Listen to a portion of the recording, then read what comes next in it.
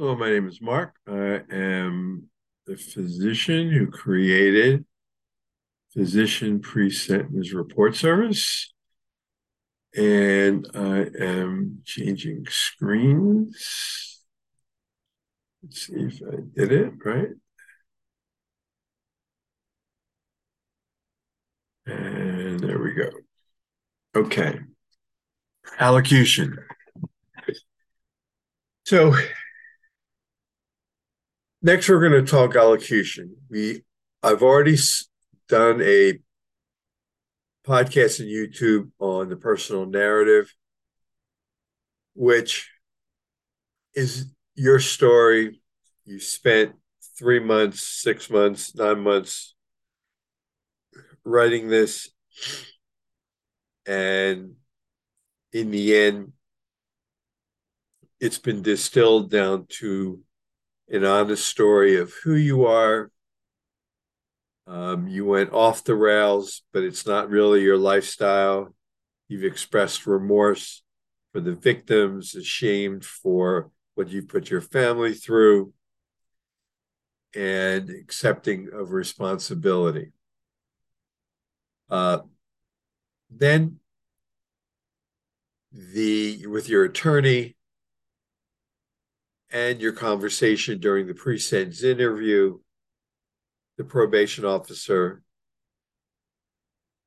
liked what you had to say and inserted it into your pre-sentence report.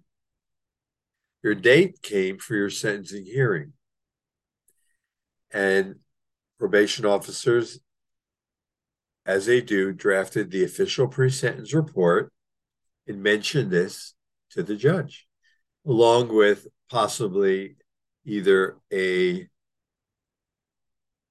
sentence recommendation or some sort of departure from the guidelines. The judge now has apparently read your personal narrative, which is a good thing. And likely you're very nervous because this is where where the rubber meets the road. And the judges listen to the attorneys speak, listen to the prosecutor speak, and judges know that they're not going to. I mean, the lawyers for your attorneys are not going to say anything bad. They're paid to say good things. So finally, it comes down to where the judge is going to look at you, and they want to know. They may start a conversation, and it could start any number of ways. But here are several things that they're going to look at. And parts of it are going to deal with victims. And by now, hopefully, in your heart and your soul, it's been hard coded that you genuinely feel remorse and for their pain and suffering that you've inflicted on them. You can have and be ashamed and embarrassed for your family. You definitely can agree with the court as to the seriousness of the crime, and you can expand on it if you're able. I mean, as to what in life, and you can, go back to the personal narrative. It's not an excuse as to what happened either in the business where you were short money and started, doing XYZ, but you need to say if this is what happened, it was wrong. And this is why you did it. And it's just not, you're not going to do this again. I mean, you've hurt too many people. You've hurt the victims. You've hurt your family. You've hurt your reputation. You've hurt community. Um, and you can't go back ever again into this. Uh, you can walk the government through the pressures that you had, but while they're rationalizations for what you did, you're also aware that these rationalizations hold no water and that you can't go through this again.